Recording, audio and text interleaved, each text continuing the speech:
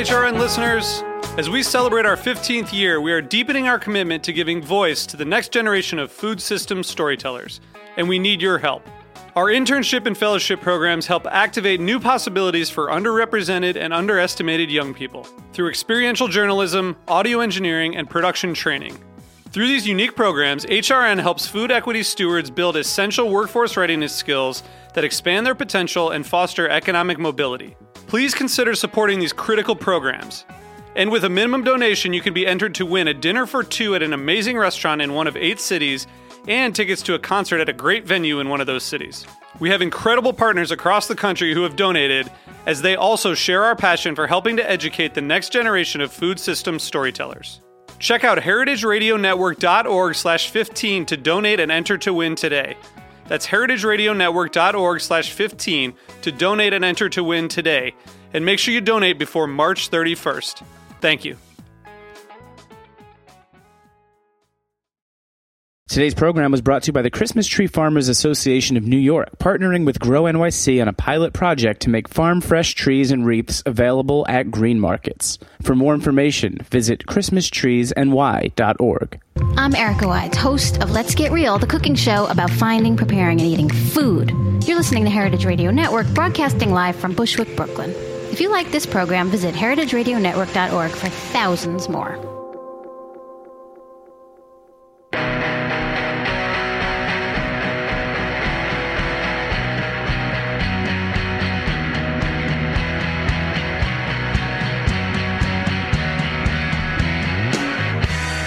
Hi, and welcome to Eating Matters, a weekly conversation about food policy and how it impacts all of us. I'm Kim Kessler with the Resnick Program for Food, Law, and Policy at UCLA School of Law, and we are broadcasting live from Brooklyn on Heritage Radio Network.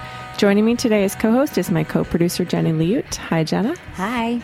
And today we're going to be talking about pet food, which is a significant part of our food system that many of us don't think about.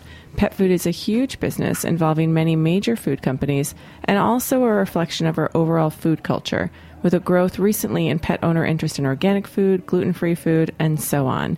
And then there is the question of pet food ethics. What should pet owners who are obviously concerned with animal welfare be thinking about when making food decisions for their pets? We're going to be delving into all of these questions today with 3 guests. First, we'll be welcoming Craig Giammona, who is a reporter for the consumer team at Bloomberg News and recently wrote about pet food trends, as well as Jackson Landers, who is an eco-activist, journalist, and author of the book Eating Aliens: One Man's Adventures Hunting and Eating Invasive Species.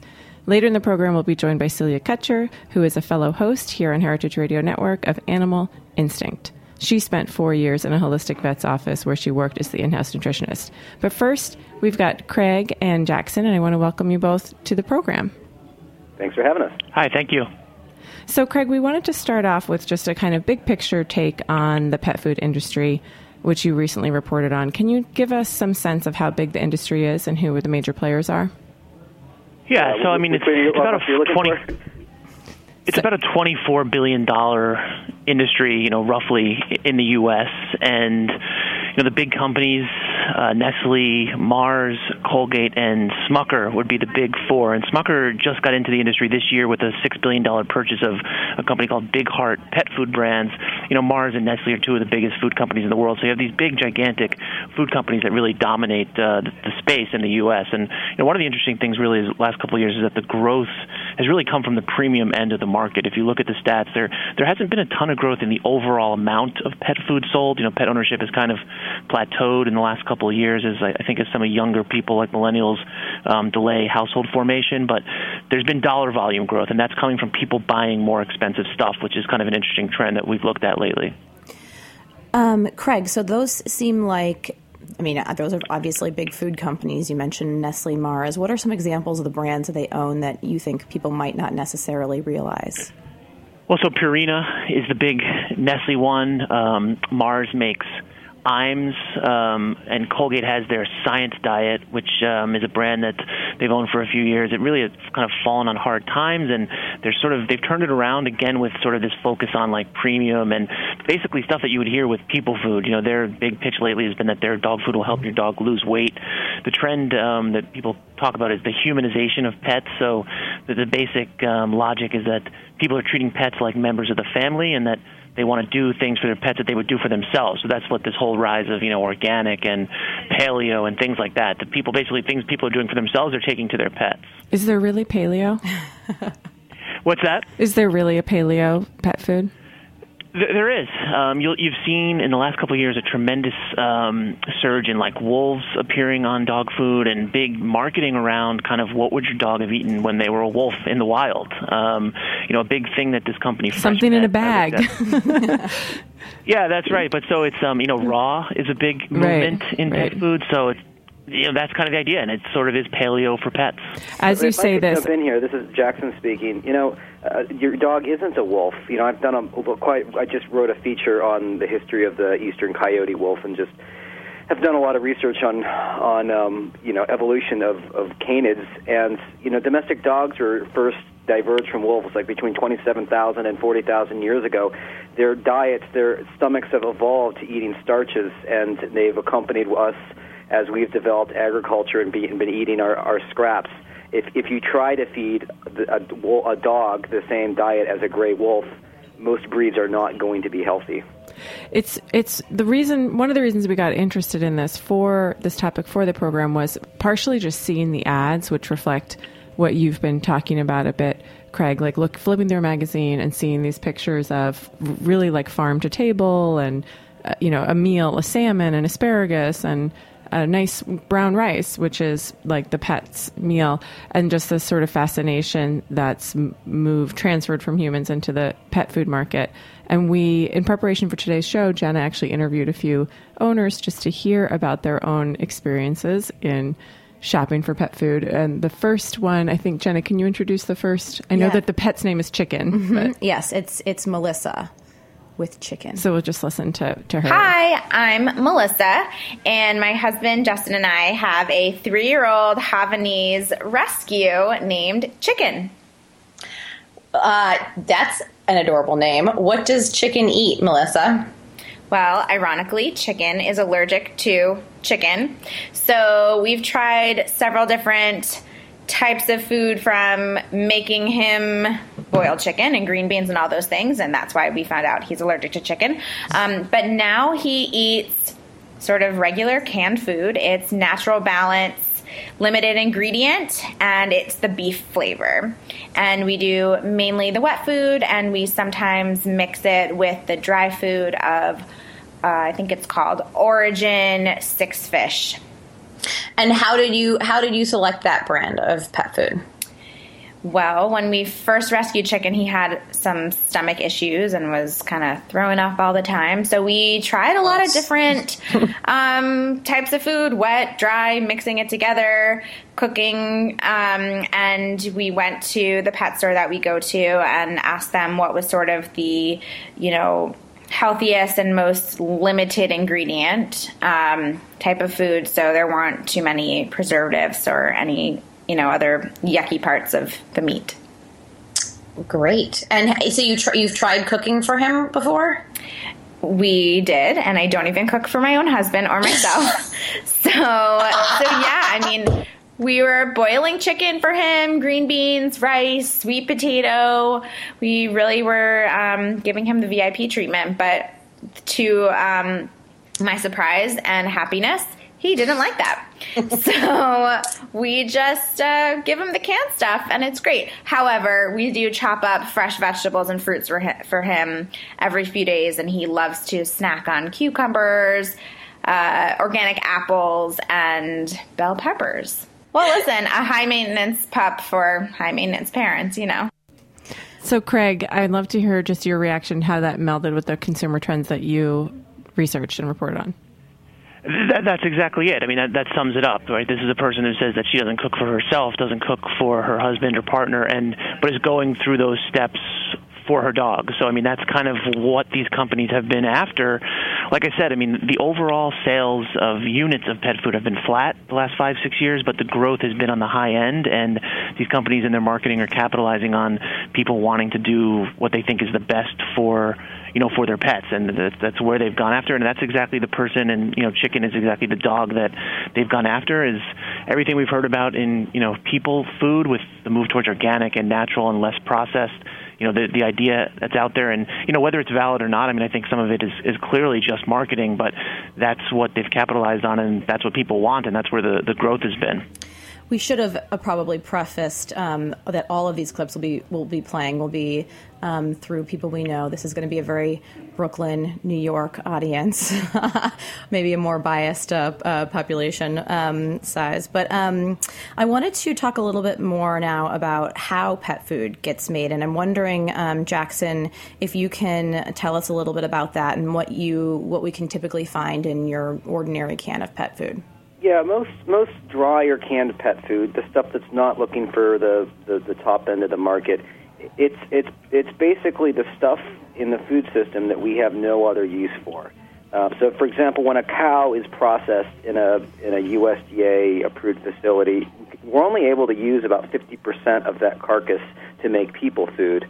And you've got a lot of stuff left over. You've got, the hide, you've got the udders, you've got the digestive system and the brain and all kinds of stuff. And that's all technically beef. And the same thing with processing poultry and pigs. And there's all this material left.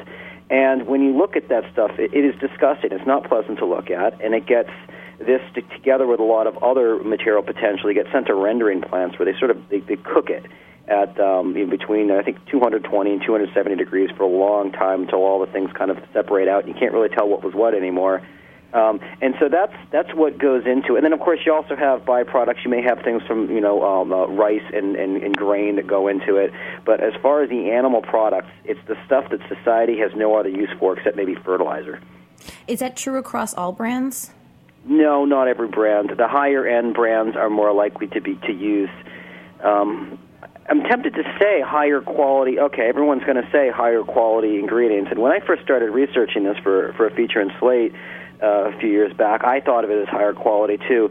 But why inherently is the T-bone better quality than say the lining of the stomach? One kind of grosses us out and the other doesn't. I don't think it makes a big difference to the dog.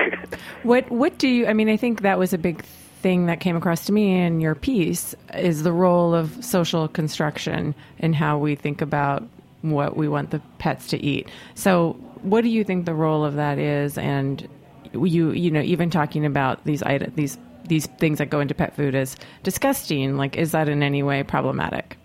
They're disgusting to probably a typical person on the street in Brooklyn. In our society, we don't eat a whole lot of offal.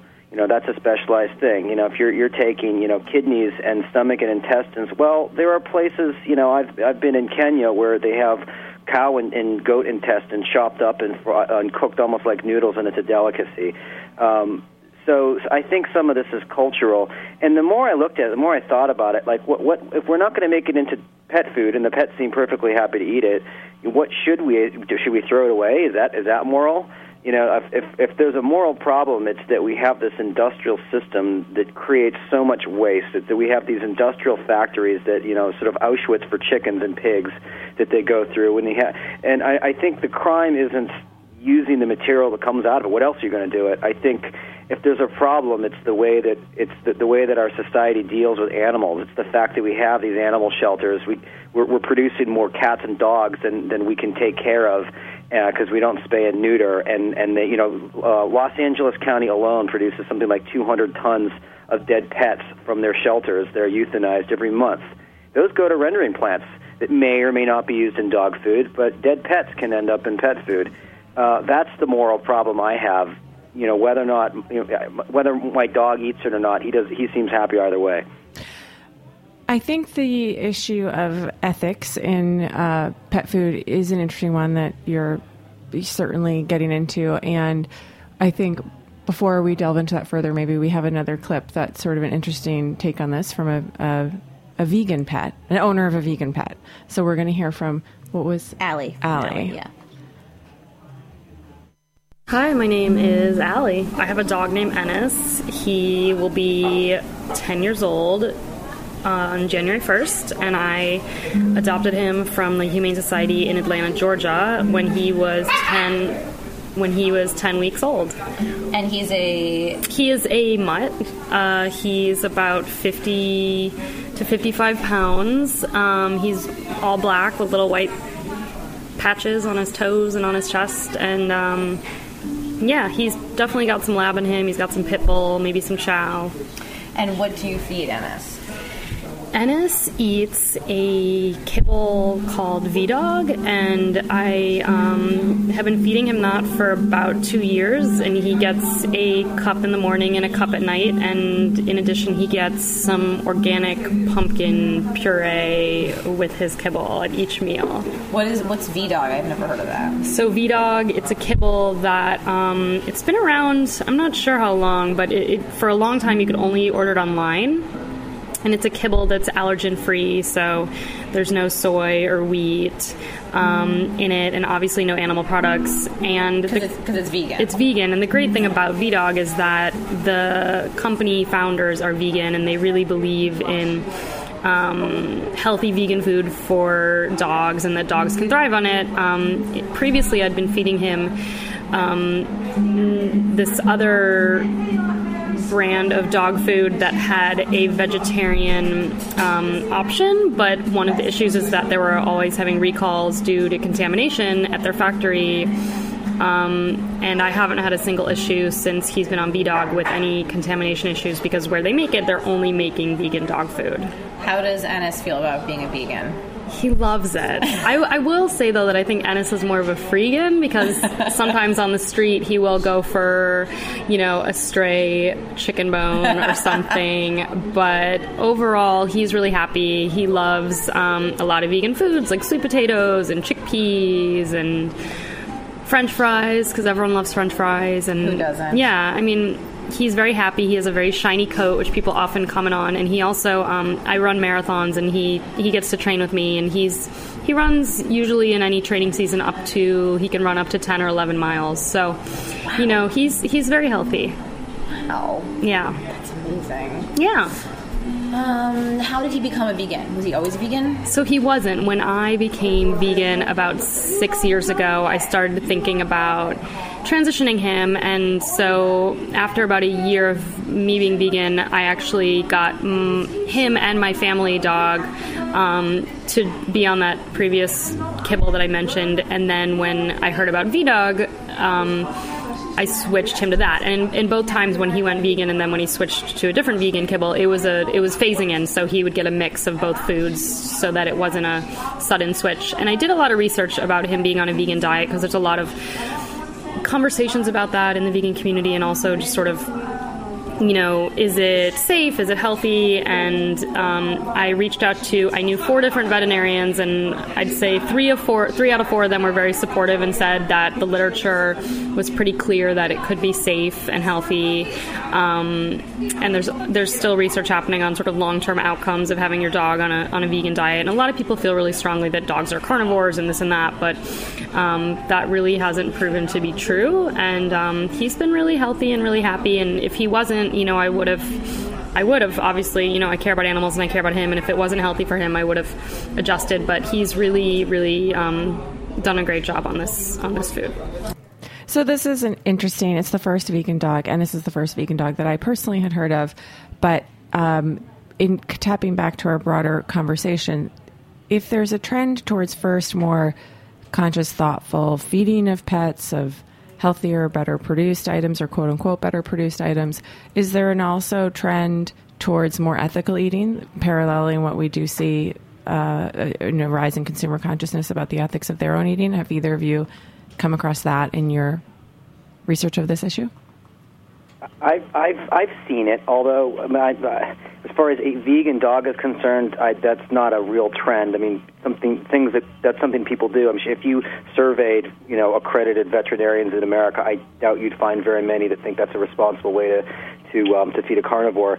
But what I, in addition to being a science and outdoor writer, I also teach seasonally. I teach adult beginners how to hunt for food. I have people that come to me to learn how to hunt deer, and I take them out one-on-one, and I've taught group classes. And so my students are people who think about where their food comes from. And I've actually had quite a few students who were self-professed vegans and vegetarians that wanted to learn how to hunt and butcher deer in order to feed it to their dogs. In some cases raw, more often cooking it and mixing it with rice. And my dogs have all passed away now, but seasonally I would feed my dogs on a diet of that. When it was raw, if they ate a whole meal of it, they would actually usually throw it up. But cooked, they took it very well. And I mean, I feel pretty good about that because it's a way of dropping out of the factory farm system and knowing that that I don't have to worry about any kind of contaminants, certainly. But I did have quite a few students who were interested in doing that. So that's out there. That's certainly one approach that's not for everyone as far as ethical dog food is concerned. Jackson, I want to circle back to what we were talking about before the clip, which is something you write about in your article about the fact that there is often euthanized domestic animals in the pet food supply, and you argue that it's a good use of this meat. I'm wondering what the backlash has been, if any, in response to that article, and also I'm wondering if you can respond to the fact that Pet Food Institute, which is a major industry trade group, categorically states on its website that no rendered cats or dogs are used in its pet food. I think they're sort of kidding themselves. I think they're honest in the sense that they are not aware specifically of any specific rendered pets that go in their dog food. But when you look at the way that rendering plants are regulated, there's no way that you can say that nationally because there's so many differences from one state to another. There are some states where it is illegal to do that. Like, for example, in California, you can't take rendered what they call meat and bone meal that can contain pets that went into that rendering process, along with all sorts of other protein. You can't sell it as pet food in California. But once it becomes meat and bone meal, you can export it out of California and it can be used as in pet food. And it doesn't say, like, whether a batch of meat and bone meal has dead pets in it or not. It doesn't say. Sometimes it might be all poultry and cows. Sometimes it might have zoo animals in it. You can't test this. You really can't test the crude protein rate. The DNA is all destroyed by this. You can't do DNA testing. The crude protein percentage is going to look the same whether it's done with a mix of pork and poultry or whether there are some dead pets in it.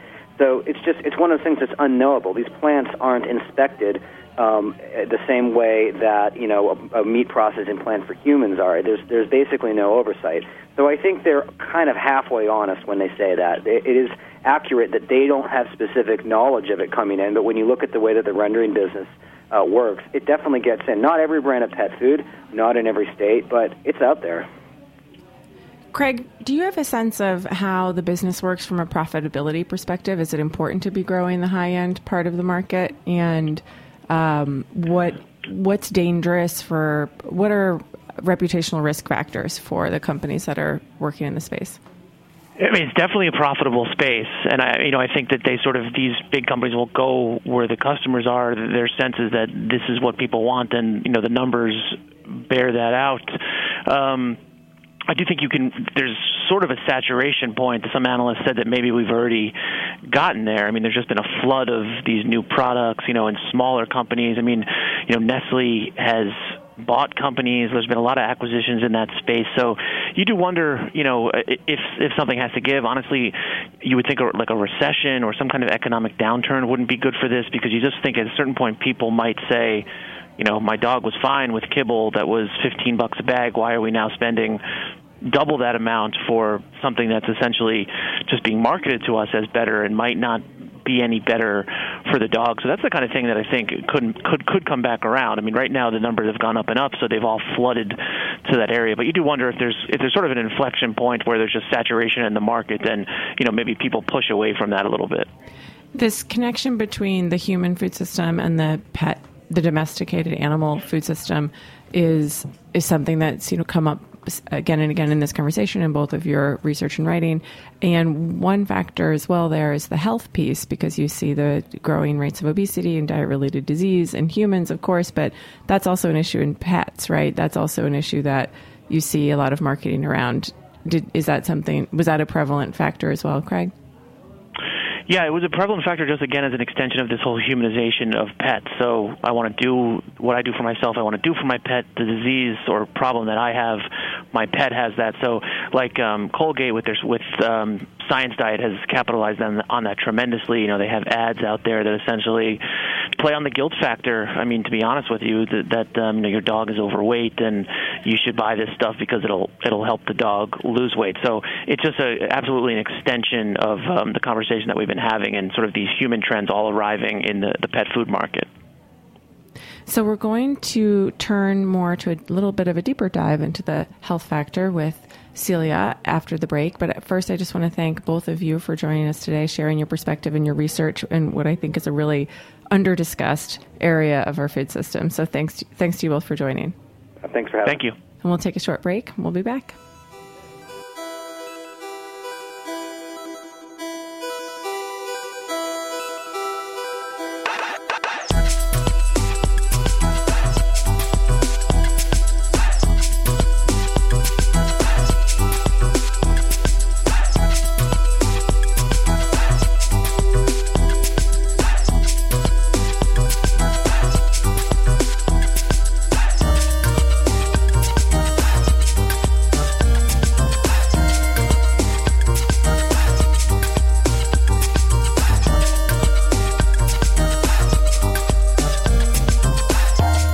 Ever wonder where your Christmas tree came from?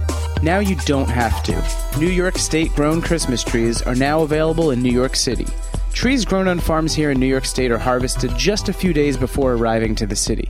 Trees cut close to home stay fresh longer, and trees cut close to home travel less, which reduces fuel consumption of delivery vehicles. Did you know that buying a real tree helps to sustain agriculture in New York State by supporting local farmers and keeping important open space and agriculture production? The Christmas Tree Farmers Association of New York is partnering with Grow NYC on a pilot project to make farm-fresh trees and wreaths available at green markets in Brooklyn, Queens, and Manhattan. So when you shop local this holiday season, you can include the tree in that list. For more information and a full list of locations, visit ChristmasTreesNY.org.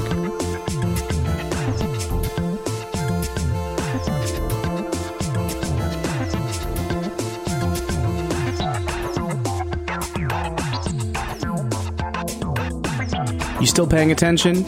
Are you there? Hello, hello, hello, hello. I'm talking to you. Hi. Hey, this is Jack Inslee. I'm the executive producer here at Heritage Radio Network. I've been here at the station since 2009, and I cannot believe just how much this network has grown over that time. We've been able to grow because of donations from people like you. So if you're enjoying this, if you laughed, if you learned something, contribute anything. $1, $2, $10, $100, $1,000. Anything counts. And trust me, we'll appreciate seeing your name come through on the donations. So consider visiting heritageradionetwork.org. Click on that little beating heart, the donate button, and show us you care. Thanks for listening. I hope you enjoy the rest of the show.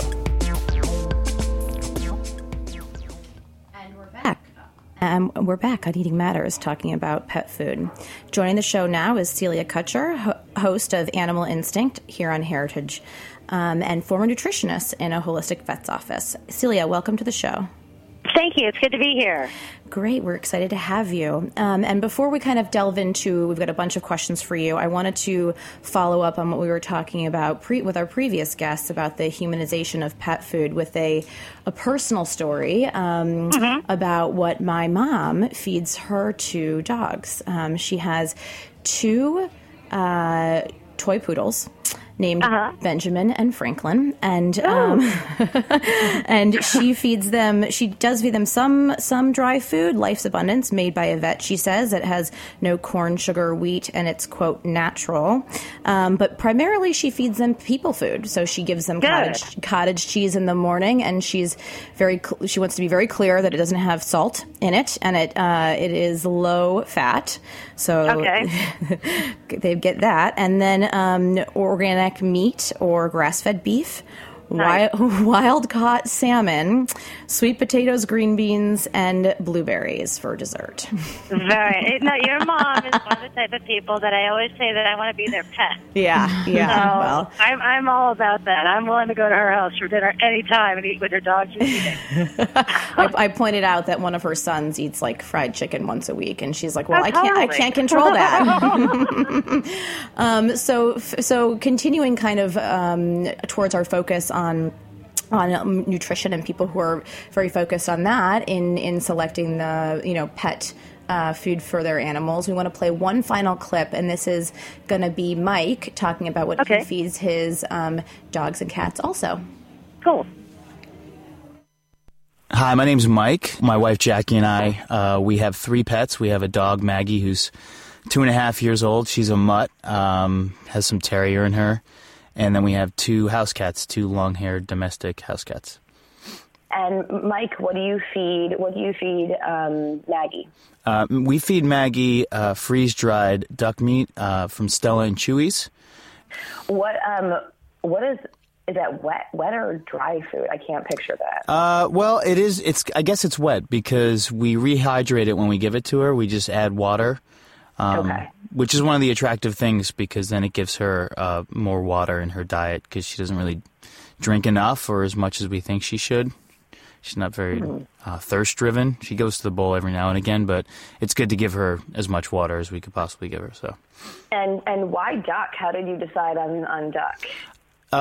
We had been staying at a friend's house in Fire Island, and they had a much smaller dog, and they were feeding her that same brand, and we gave a little taste to Maggie, and she loved it. So from there, we went to the store and started buying it in larger quantities. Got it. And what about treats? Any particular treats for Maggie that she loves? I'm sort of a sucker for packaging.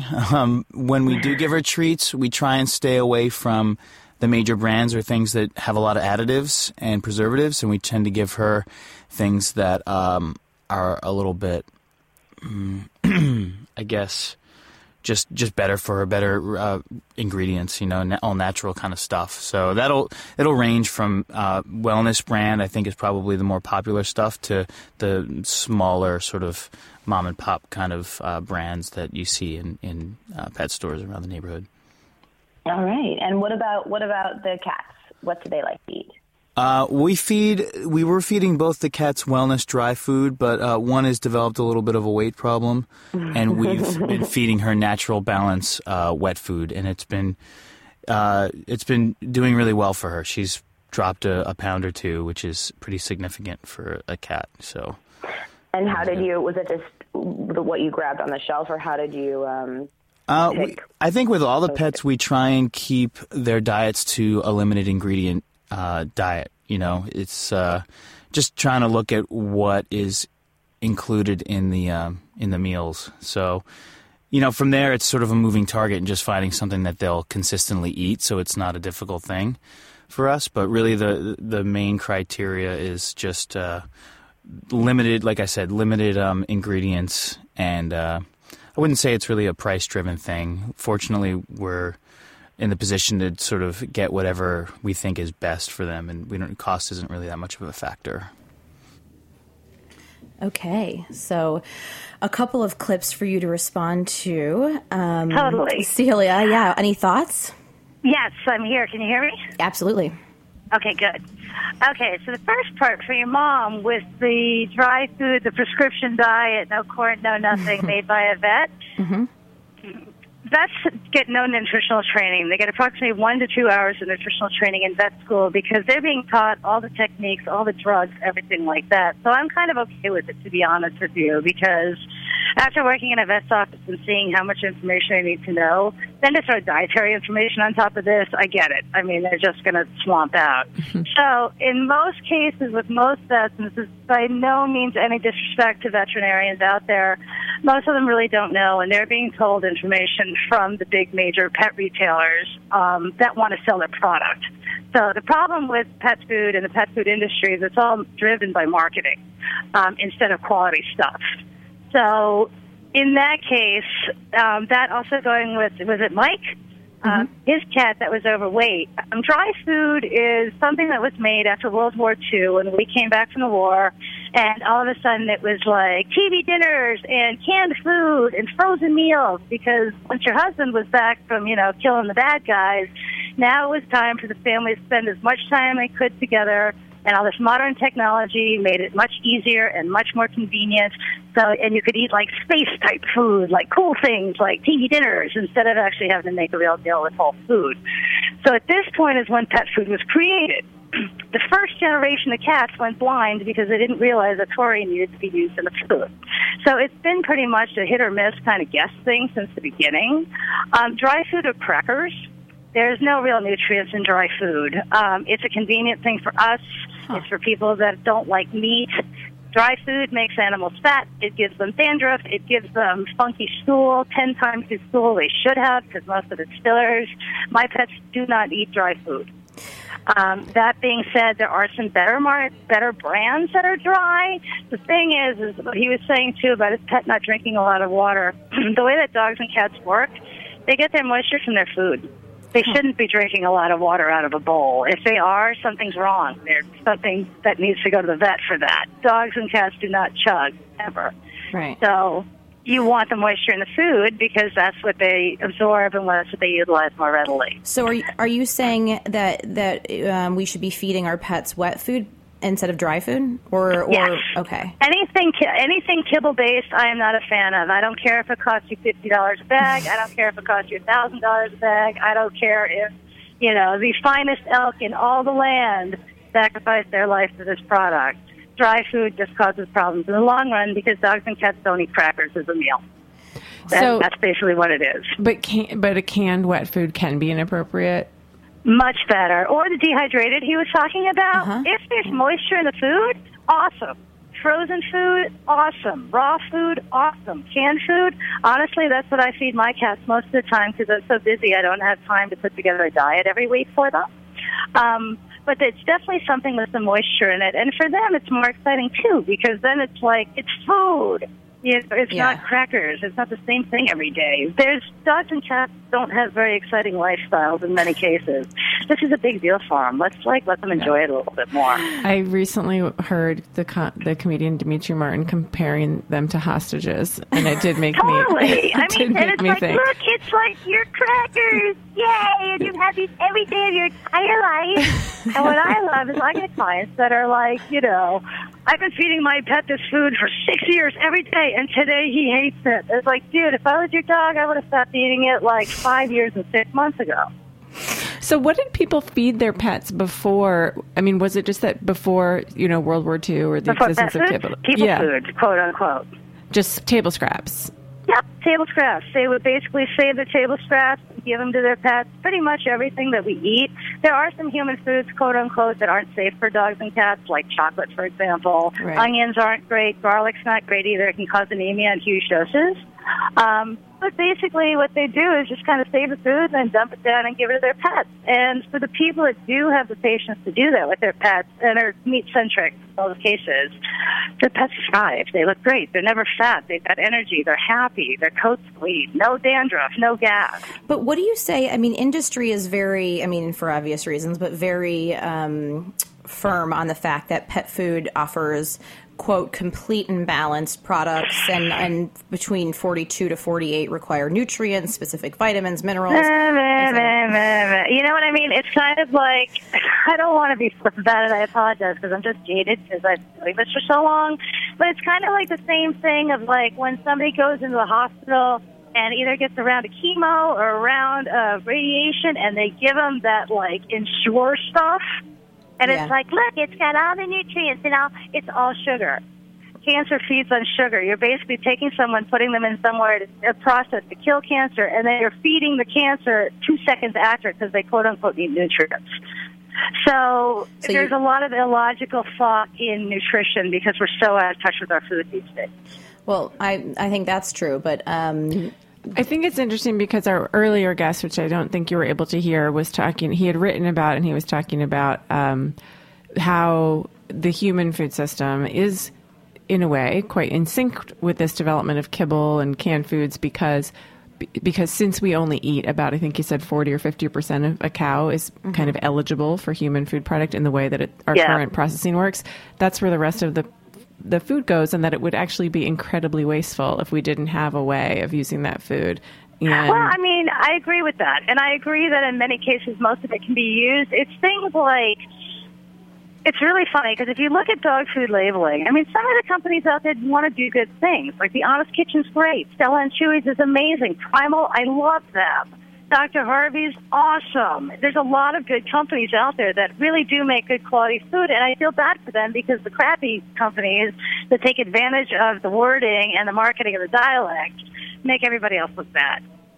Because they're stuck with the same vocabulary that everyone else is. Because there really are great foods, and it's like, the problem is that, here's a perfect example. I'm working at a vet, okay, and this dog comes in, the thing is bald, it's a Shih Tzu.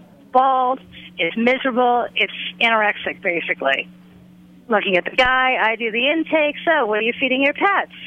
Well, he eats kibble sometimes, but what he really likes, I feed him all the time. Okay, what do you feed him all the time? Newspaper and ice cream. Oh. Newspaper? Did you say newspaper? I swear to God. So I was like, newspaper. How do you even discover cream, that? Really? And he looks at me and gets all pissed off and says, what? He likes it. Aw. So that's a problem, too, because a lot of people will just, if they eat it, great, we're going to feed this because it's cheap. I mean, pets are expensive, and that's the bummer about having a pet. If you feed them right, the good news is you're going to have a lot less disease, a lot less illness. I can almost guarantee this. I've been doing this for a long time. And there are the dogs that thrive on really, really lousy food, and cats. I mean, it's like the uncle that smokes a carton of cigarettes every week, drinks a bottle of bourbon a night, and lives to be 104. Right.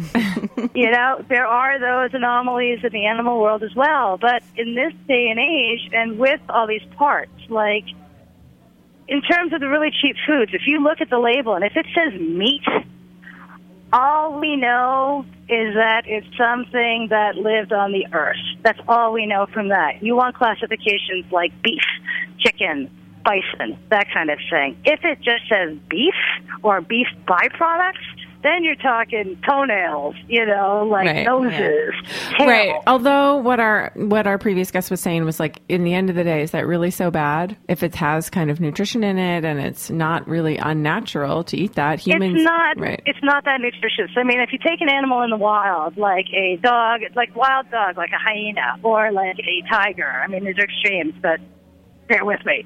So they're out in the Serengeti or wherever they are, and they hunt and they kill something. The first thing they eat is the stomach and the stomach contents.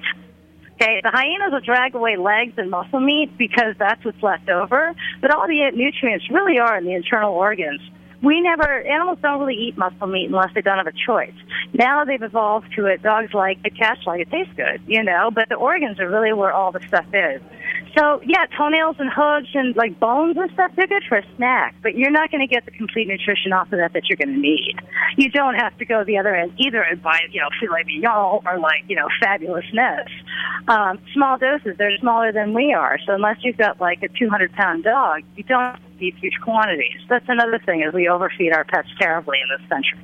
Right. So that's coming back to our theme of the parallels between pets and people in what we eat. It was through everything: our supply chain, the marketing that we experience, and our kind of overabundance of calories. Yeah, health-related issues. So we could obviously talk about this for a very long time. We know that. Oh my God, we could go for days, girl, anytime.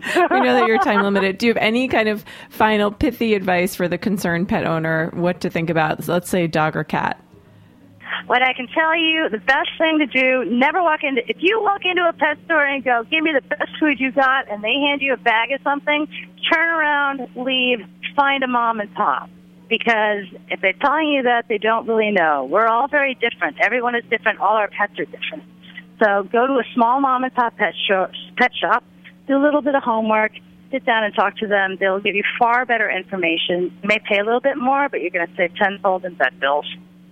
All right. That's the advice from our resident Heritage Radio Network expert. I want to thank you, Celia, for joining us today, and for our Thank you so much. We appreciate it. And our other guest, Craig Giamona and Jackson Landers, and all of our pet owners who shared their experiences with us as well. Our show co-producer is Jenna Liut, who joined me in the studio today, and our intern is Austin Brynjarski. Show music by Tim Archer. Thank you to our sponsors and our show engineer, Liz Smith. The show is available on Heritage Radio Network's website or as a podcast at iTunes and Stitcher, and you can also find us on Twitter at EatMattersHRN. I'm Kim Kessler, and thank you for listening. Talk to God, everything looks so large. Sundays were softball, mother made meatballs, father came home. Thanks for listening to this program on heritageradionetwork.org. You can find all of our archive programs on our website or as podcasts in the iTunes store by searching Heritage Radio Network. You can like us on Facebook and follow us on Twitter at heritage_radio. You can email us questions anytime at info@heritageradionetwork.org. Heritage Radio Network is a 501c3 non-profit. To donate and become a member, visit our website today. Thanks for listening.